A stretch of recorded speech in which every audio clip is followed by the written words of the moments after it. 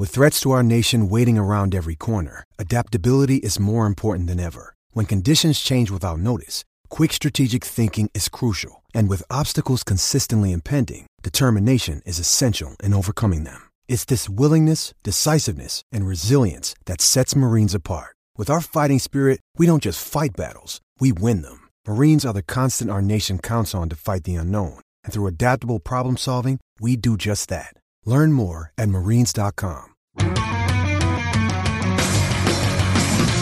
one more beer for me. Exile means quality so savagely. Best beer in all the land, brewed with a loving hand. From bottle, keg, or can, Exile Brewing, E-X-I-L-E. For me, E-X-I-L-E. Let's drink football. Enjoy your exile.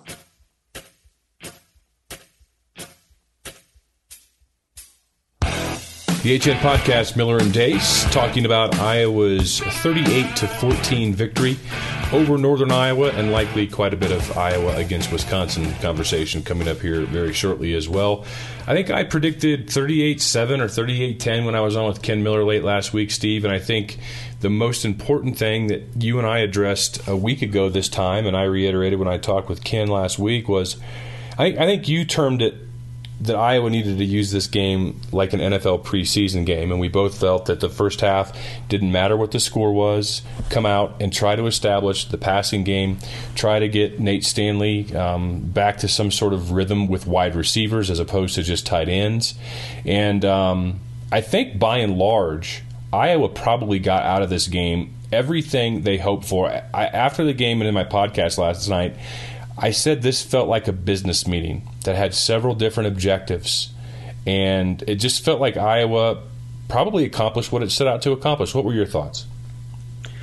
Yeah, I agree with that. But in general, I think you can't accomplish anything good in games against FCS teams beyond nobody seriously gets hurt. Just when I look at, you have the efficiency rating, the way the NCAA does it. And one of the things I like to look at is ESPN will adjust quarterback rating for the NFL's QBR, which is far more restrictive and difficult, obviously. And, against Northern Illinois, if this was an NFL quarterback performance, Nathan Stanley's QBR was 51.3. Against Iowa State, it was 59.8. Against Northern Iowa, it's 83.1. So there you go. We may find out Saturday night that something was accomplished, and that is where, maybe some precision and some timing and those sorts of things, like a preseason game. I mean, you saw it today in the NFL, for example. You saw week one, a whole bunch of games go under, because fewer and fewer, we haven't seen the starters a lot in preseason games in our lifetime anyway. But you don't even see them play all that much in that week 3 dress rehearsal. We used to watch the starters play the whole first half and then come out and play the first drive of the second half to simulate, halftime adjustments and stuff. And so that was always the week to watch preseason. The last few years, you see almost nothing of anybody. And that's why I think you also saw a lot of under total games in week 1 of the NFL, because a lot of your star players' timing, precision just wasn't there. And then go look at the passing statistics for a lot of guys this week compared to last week. And it's amazing what one game of live action does in terms of, motivating you and the team around you to just to get more acclimated to the speed of the game. And so we will find out on Saturday night whether that worked for Iowa or not. There's really no way of answering that right now. I understand what you're saying, and I totally get that. Iowa's defense, you, earlier than anybody I read, heard from, spoke with, you felt Iowa's defensive line was going to be very good this year. I had reservations just because I was concerned about Iowa's ability to stop the run, especially in the middle. And while Iowa hasn't exactly played a murderer's row with their schedule this year. I did look at the Sagarin rankings, and I think Iowa's strength of schedule is, higher than Michigan's and Wisconsin's and Michigan State's, etc. Yeah. But Iowa's defense, and that's why I have got in my top 25 this week. I have Iowa ranked higher than every team you just mentioned because of that. Yes. Yeah. Iowa, their defense is second in the nation scoring defense, second in the nation rushing defense. I believe they are second or third in the nation in sacks, second in the nation in total defense, 25th in the nation in passing defense. I did not expect that defensive line to be this good, and really the reason why the entire defense is playing the way they are is because this defensive line looks like they are really good. So you were right on that. Well, most of your main level Power 5 teams at this juncture of the year are going to have played one really good opponent. With a couple of exceptions, LSU has played two teams ranked in the top 10 at the time, neither one of them at home, which is why, to me, I have LSU ranked third in my top 25 this week. And that's probably the lowest you could possibly rank them. Alabama, played Ole Miss, who we think has a pretty good offense, but they don't play a lick of defense. And, last night, Alabama beat them 62-7. They played Louisville in week 1, and Louisville almost lost to Western Kentucky, who's terrible this year at home. So most teams haven't played more than one real quality opponent yet, because you've only played 2 or 3 games. Okay, so I think, therefore, you can look at Iowa's defensive dominance and not say it's too early to look at those stats, because it's relative to the similar competition that's played around the country at this juncture of the season. And what we're seeing from Iowa's defensive front is there's a combination and variety of body types, skill sets, the ability, what the luxury that Iowa has that you didn't have in past years. In past years, Iowa got a kid like Epinesa. You were going to have to play him 50, 60, 70 snaps. And you were going to he was going to have to be really stout of holding the edge against the run on the outside because of Iowa's scheme. And that's a lot of physical wear and tear. And that was going to take away from his ability to really, pin his ear backs and go after the passer. But this year, Iowa's in a position that, the Ohio States and Clemson's and Alabamas, who have these sorts of defensive lines every year, can take a Nick Bosa, Joey Bosa, kind of a player. Christian Wilkins, who a lot of people think might be, if it's not Bosa, is hurt, we don't know for how long, but if it's not him, a lot of people think Christian Wilkins at Clemson is the best defensive lineman in the country. Well, he was originally a defensive end. Clemson went out and got 2 5-star players, had so much luxury there. They turned him into a defensive tackle, and now he's virtually unblockable because he's just too quick for interior offensive linemen, because most interior offensive linemen at the college level are playing that position because they're not athletic enough to play tackle. And he's just terrorizing the inside gaps on most college offensive lines. And that's what you have. That's what Epinesa is bringing to the table now. The ability to play him all over the field up front and move him around in order to take advantage of his skill set and his athleticism. He's not being asked to hold the edge against the run, 30, 40 times a game where you get beat down. And that's because this year's team has a level of depth that Iowa defensive fronts in the past have not had. I think that is a huge factor. And as long as these guys stay healthy, I don't think that's going to change. I think that will be – so as much as I'm kind of like, they got some passing yards against Northern Iowa, and it may mean something on Saturday night against Wisconsin. That's when we'll know. We'll know if it transfers over or if it was just because you played an overwhelmed opponent. In this case, though, this is as constant as a North Star for a football program. Provided you stay healthy, this is going to be a unit that's going to be very difficult to block for pretty much every team remaining on Iowa's schedule. So let's just, given that it was Northern Iowa, it was an FCS team, no disrespect to Northern Iowa, but Iowa should beat them that way. Can I clarify what I'm saying about this for just a second? I'm not saying that I don't put any stock in how Nathan Stanley threw the football on Saturday. What I'm saying is I don't know whether or not I can until we see if if it translates to what they are doing against better opponents. Does that make sense? That's what I'm trying to say. Yeah, it's like playing horse when you're a kid. You win on the E, but then we added you have to prove it. So you have to get horses. Yeah. So you got to prove that shot. That's it. That's all you're talking about. Yep. Looks good. So Wisconsin's style is going to be different than any other style of offense Iowa will face the entire season. This defensive line that Iowa has is very. They might be the best pass. They have a chance to be the best pass rushing defensive line in the Kirk Ferentz era, which says a lot. But can they hold up against Wisconsin's style of blocking? And I was concerned about that.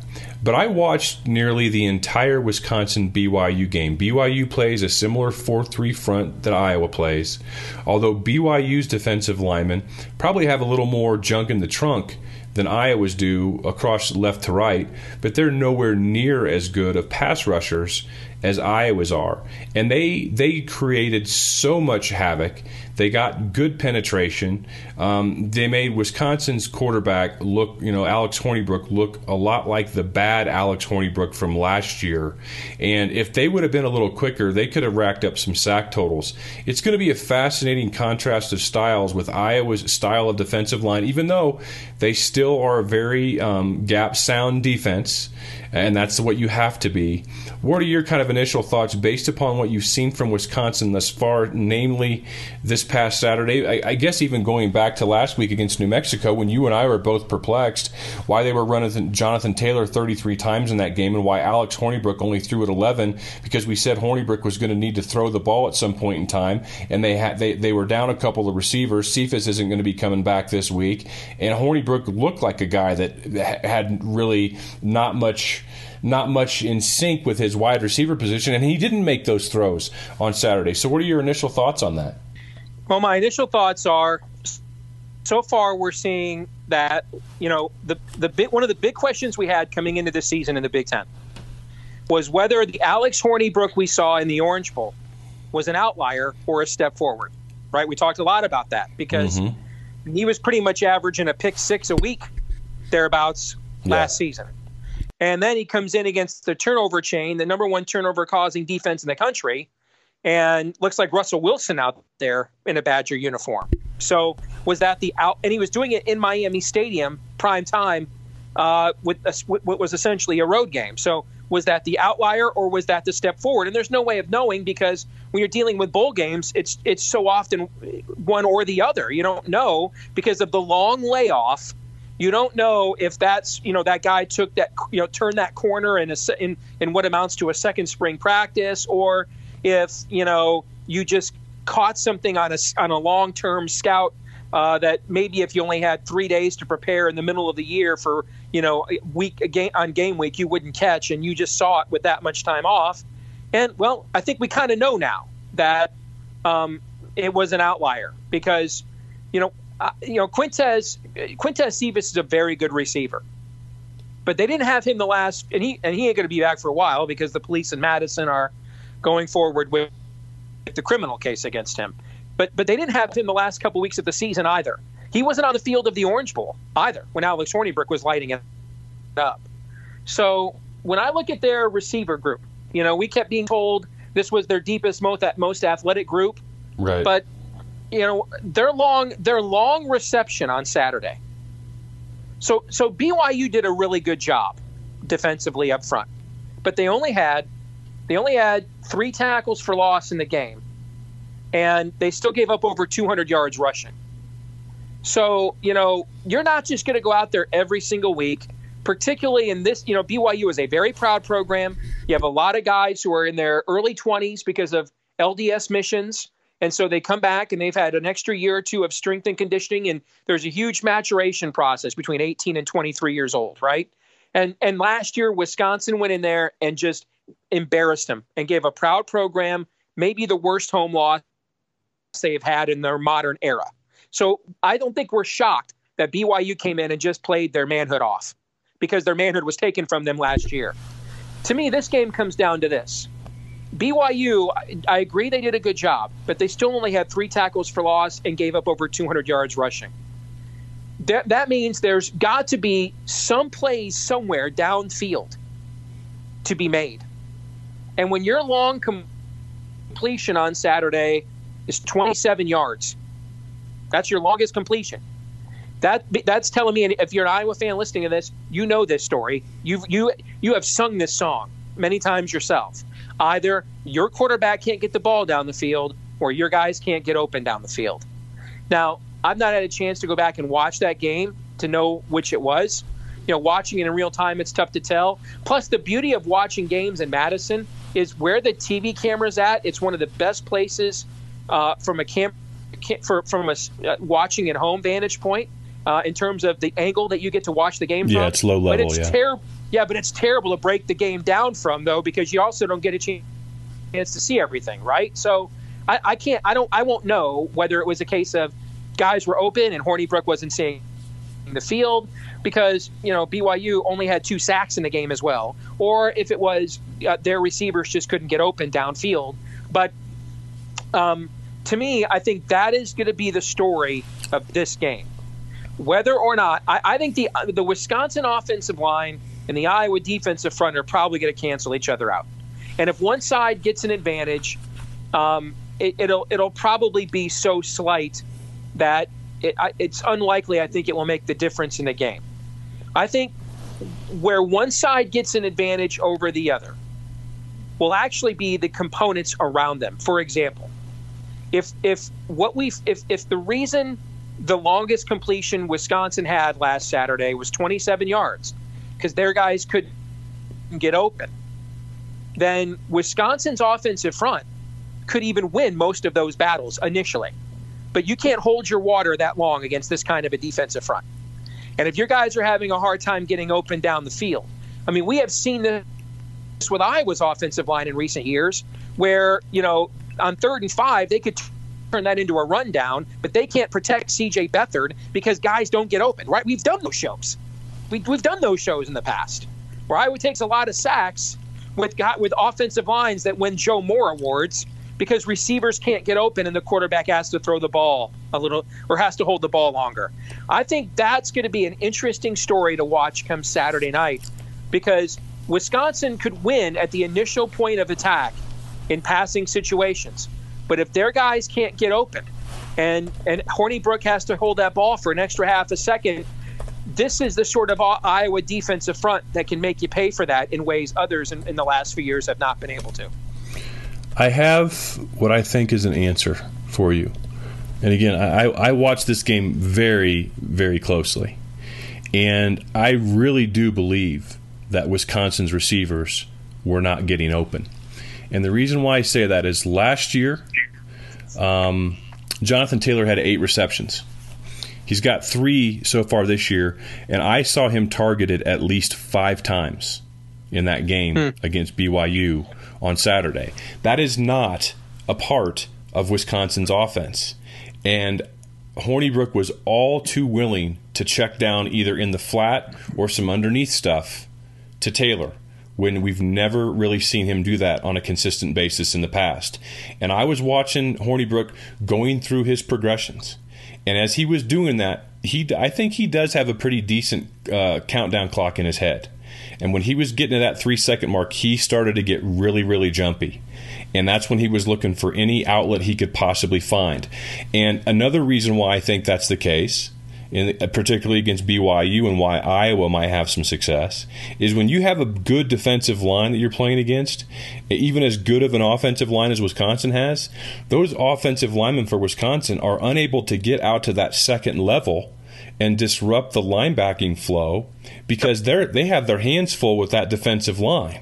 And they're having to double team. They're having to chip. They're not able to get out to that second level. That means those linebackers are running free and causing problems. And they're able to get their drops because they don't have offensive linemen on them. And that makes your secondary. I mean, I tweeted out during the Wisconsin game yesterday on Saturday, I mean, BYU must have the best secondary ever, or there's just nobody getting open because there's too much congestion with the linebacking core. And I think that's what it is. I think the Wisconsin offensive line had to focus too much on that BYU defensive line. I think they're going to have to give just as much attention to the Iowa offensive line. And I don't think that they have the skill position weapons to beat you deep. I really do believe that's what it is from what I've seen.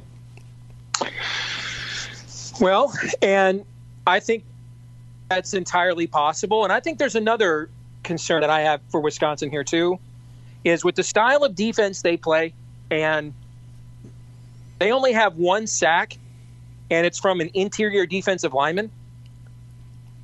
I'm a little concerned about that if I'm a Badger fan, because, you know, you have this slanting, stunting, 3-4 defense with linebackers coming and 8 guys, and they usually only rush 4 or 5 guys, but they put 8 or 9 guys in the box. You don't know which 4 or 5 it is because of the way they line up, and they cause a lot of with all of their movement in the box. They cause a lot of confusion amongst collegiate offensive lines, and they get as many free. Alabama gets a lot of free rushers. That's because they just recruit better guys than you. Wisconsin schemes more free rushers than any team, I think, in college football. And when you are only getting 1 sack, and it's from an interior defensive lineman in Wisconsin's scheme, that probably just means he just overpowered you on that particular play. And so I kind of would wonder about that. See, I similar to my views on Iowa playing Northern Iowa, I'm not going to go back and look at anything on that from any stats or anything from Wisconsin's first 2 games. They tell me nothing, absolutely friggin' nothing. I am far more impressed. I mean, I thought what DiNardo and Howard Griffith said on the Big Ten kickoff show Saturday was ridiculous. That Ohio State, they're shocked at how far ahead they are from everybody else in the Big Ten East. John, they played freaking Oregon State, who had the second lowest win total in Vegas in the Power 5 ahead of Kansas. That was it. It was 2.5. 2.5 was Oregon State's win total, John, in Vegas. That was their opening game. Their next game was freaking Rutgers, playing a freshman quarterback at home. And, oh, by the way, last week Kansas scored more points against Rutgers than Ohio State did. You want to know Ohio State impressed me is when they were down by 8 points in the third quarter against TCU, and they scored 3 touchdowns in 4 minutes and won the game. Now, that's when I was impressed. But you cannot evaluate what a team does when Penn State's going on the road to their in-state rival in a frickin' torrential downpour. Michigan's going on the road at playing at an old arch rival, Notre Dame. Michigan State's playing at 1 a.m. local time in 110-degree heat in a place where no Big Ten team ever goes out there and wins. You can't watch the film of the number 1 recruiting program in the conference versus freaking Oregon State and Rutgers and say, man, they're just a lot better than everybody else. Everybody's a lot better playing Oregon State and Rutgers. Come on. So similarly, I don't think you learn anything. I don't think there's a point in even watching the film with the first 2 teams that Wisconsin opened up with. And they may have done themselves a disservice by opening up with both of those games. I don't know. I go back as well, though. I don't think everything the Big Ten Network crew says is dumb. I go back to, what DiNardo's observations were from watching their summer camp, where he talked about the fact he was very concerned that basically this team had kind of lost the chip on its shoulder. That they were on the cover of Sports Illustrated in the preseason preview, and everybody's picking them for the playoff. And he all but said he kind of got the sense they'd lost their eye of the tiger a little bit. And I think maybe you saw that on Saturday. And the best kicker in the Big Ten went out there and got the yips on what's a very makeable field goal for him. I thought even the game plan on that last drive was really, really conservative, almost as if it was just you know what, man, yeah. Alex Hornibrook, don't make that throw that loses us the game, because if we get into overtime, our offensive line will win it. Did you get the sense watching that drive at the end? Yeah. They just were paranoid that Alex Hornibrook was going to lose them the game on that last drive. And so I wonder, if this is it's a new place for this program. They have, for all the success they've had, and they've got more division titles than any team in major college football, Alabama included. It was more preseason expectations on them this year than I can ever remember for all the success they've had. They've almost always been that other team with Ohio State, or the other team with Michigan and Ohio State, or the other team with Iowa and Ohio State. They've kind of always been the other team. And this year they went into the year the team, especially with Urban Meyer and all the controversy at Ohio State. Everybody and their mom started picking Wisconsin then. And so I just wonder if a loss like that on Saturday will do one of two things. Reset you as a program, like what happened with Ohio State when they lost to Virginia Tech in an ugly game at home in 2014 and then went out and won the national championship. That'll either reset you or it's a poor omen about, where you're at. Because this is an Iowa fan. Even when you're what I would call an elite level developmental program, and I think we have a few of those in our league, Michigan State, Wisconsin, certainly Iowa is either right there or a notch below those teams in terms of the developmental hierarchy in college football. When you are a developmental program, though, those intangibles, those motivations, you can't afford to lose those, because that's one of the ways that you make up your margin against teams that are recruiting ahead of you. And so we're going to learn a lot about Wisconsin on Saturday night. We're going to learn that some things got exposed, and this is going to be a 9-3, 8-14. Or we're going to learn that BYU gave them a wake-up call and did them a favor. And I don't know which it will be, and we're going to find out on Saturday night. Kirk Ferentz saying on Sunday that it looks like a really good chance for Ivory Kelly-Martin to return this week, for Amir Smith-Marset to return this week. And they're going to need both those guys, because something BYU also did well against Wisconsin was they attacked the edge on the running game, and Wisconsin did not do a good job of that. And Wisconsin's defense, based upon what I saw against BYU, they are maybe a notch to a notch and a half below where they were last year and the last several years. But the last several years, they've been one of the best defenses in the country. So I'm not saying they're not a good defense. They just are not as sound. They're not as assignment sound as they have been.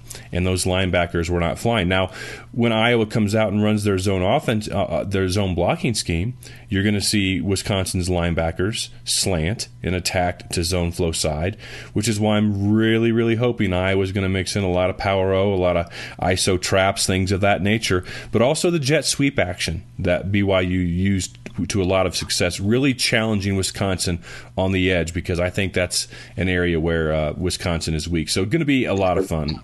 Can I respond to that? Sure, yeah, go ahead. The jet sweep thing's a great observation on your part, because that's one way, similar to how Tom Landry came up with the idea of putting receivers in motion to get the defenses, 30, 40 years ago to give away whether they were in zone or man, okay? And put that jet sweep action is a way of forcing Wisconsin's linebackers to sort of show their hand as much as pre-snap, as much as their scheme will permit you to get a peek. Here's the thing for Wisconsin I'd be concerned about. All right. So the opening game BYU played against Arizona, I'd throw that out. It was against Khalil Tate, who is having a disappointing year, but eventually him and Kevin Sumlin will figure it out, and he'll put up huge numbers. It's just a matter of what their record will be before that happens. And so that was their first game together. I'm going to throw that one out. All right. Plus, Khalil Tate's not anything close to what Iowa is going to put under center on Saturday night. But the game against Cal. So against Cal, they were playing their backup quarterback. Ross Bowers was hurt. So Cal went in there on a Saturday night at BYU with their backup quarterback. He put up a QBR of about 70 against this BYU defense. And that was his first collegiate start on the road, too. And here's Alex Hornibrook at home, seasoned veteran, 3-year starter, that exact same defense with his offense running for 200 yards. And he puts up a QBR of 47. I'd be worried about that. Yeah, I mean, 43 attempts for 204 yards, 4.7 yards a carry. That's a winning number for Wisconsin. That just means your quarterback, if you're playing a team with a pulse, and BYU is no worse than even with Wisconsin in the trenches on both sides of the ball. So you needed Hornibrook to make those 3 or 4 passes, just like you talked about last week with Nate Stanley. At some point in time this season, likely when Iowa plays Wisconsin, Nate Stanley's going to have to make those 3 or 4 throws that wind up helping you win the game. Alex Hornibrook did not make those throws on Saturday. No touchdown passes, 1 interception. And I tell you, It's been a while. I'm going to have to think back. It's been a while since I've looked forward to a regular season game as much as I'm looking forward to this one. But you remember all offseason, this is the game. I mean, this really is the measuring stick for the Iowa program, to me, is to get back some of that toughness. I had a buddy of mine. You're familiar with the movie Moana, right? Yeah. Okay. So my buddy calls A.J. Epinesa Maui. And he says that A.J. Epinesa is going to return the heart of Tafiti to Iowa City. And I said, you know what? I'm gonna go one more. That heart was stolen in 2010 with Wisconsin.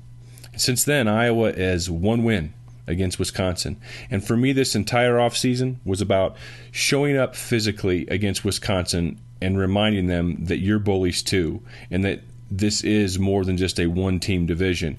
And that's what I've wanted to see. And I think Iowa's in good position, better position than I thought that they would be to do that. Before the year began, I actually felt better about Iowa's chances of winning at Penn State than home against Wisconsin. I will flip that around right now. I feel better about Wisconsin than Penn State. So, at any rate, that will wrap up this installment of the HN Podcast. More to talk about on the Bigger Ten as we break down what happened in what might have been the worst regular season week for Big Ten football in history, or maybe at least since World War II. We'll talk about that and tell you why on the Bigger Ten Podcast. For Steve, I'm John. We'll see you then.